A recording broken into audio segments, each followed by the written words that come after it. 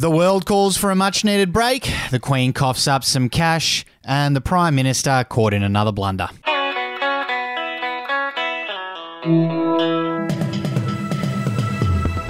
Hey, this is your Daily Batuta for Tuesday, the 22nd of February. I'm Effie Bateman. And I'm Wendell Hussey. Always great to be in the Desert Rock FM studios here, bringing you another news wrap from out in the Channel Country. So kicking off with some major news this week, and the world has urged Vladimir Putin, or Vladdy Daddy, as Gen Z likes to call him, to rein his fucking head in and find a hobby.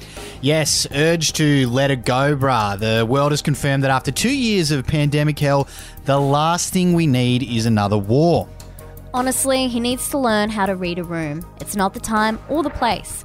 This comes as Mother Russia extends military drills near Ukraine's northern borders, sparking fears of World War III. So you might want to aggravate that ankle injury just in case, Wendell. Yeah, exactly. I think I've got a couple of ACLs I can lean on too, which might get me out of conscription if worse comes to worse, and those 200,000 Russian troops on the border fire up. Anyway, coming up next, and the Queen has officially tested positive for the spicy cough, which inside sources reckon she caught at the ATM. Yes, our London mole told us that he was getting cash out to buy himself a banh mi at his local Vietnamese bakery when he spotted the Queen taking out a sizable deposit just hours after that news broke about Prince Andrew.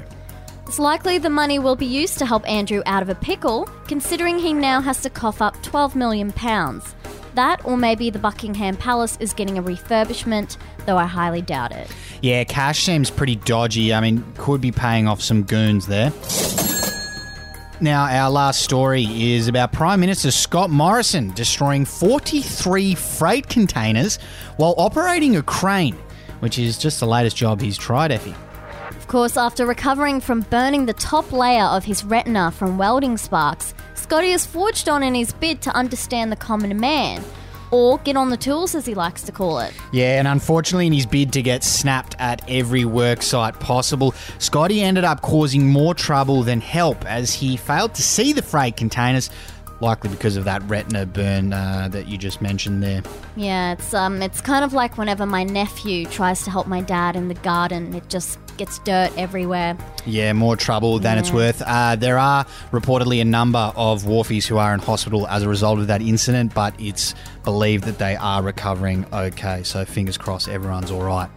And for our quote of the day, there have been last-minute diplomatic efforts by the French President Emmanuel Macron to try and dissuade Russia from invading Ukraine. The president said that Presidents Biden and Putin have accepted the principle of such a summit, talking about trying to de-escalate that World War III that we mentioned at the top of the bulletin. Yes, well, hopefully Biden can get him to chill the fuck out. Anyway, that's what's news for today. I'm Effie Bateman. And I am Wendell Hussey. Good luck convincing Vlad.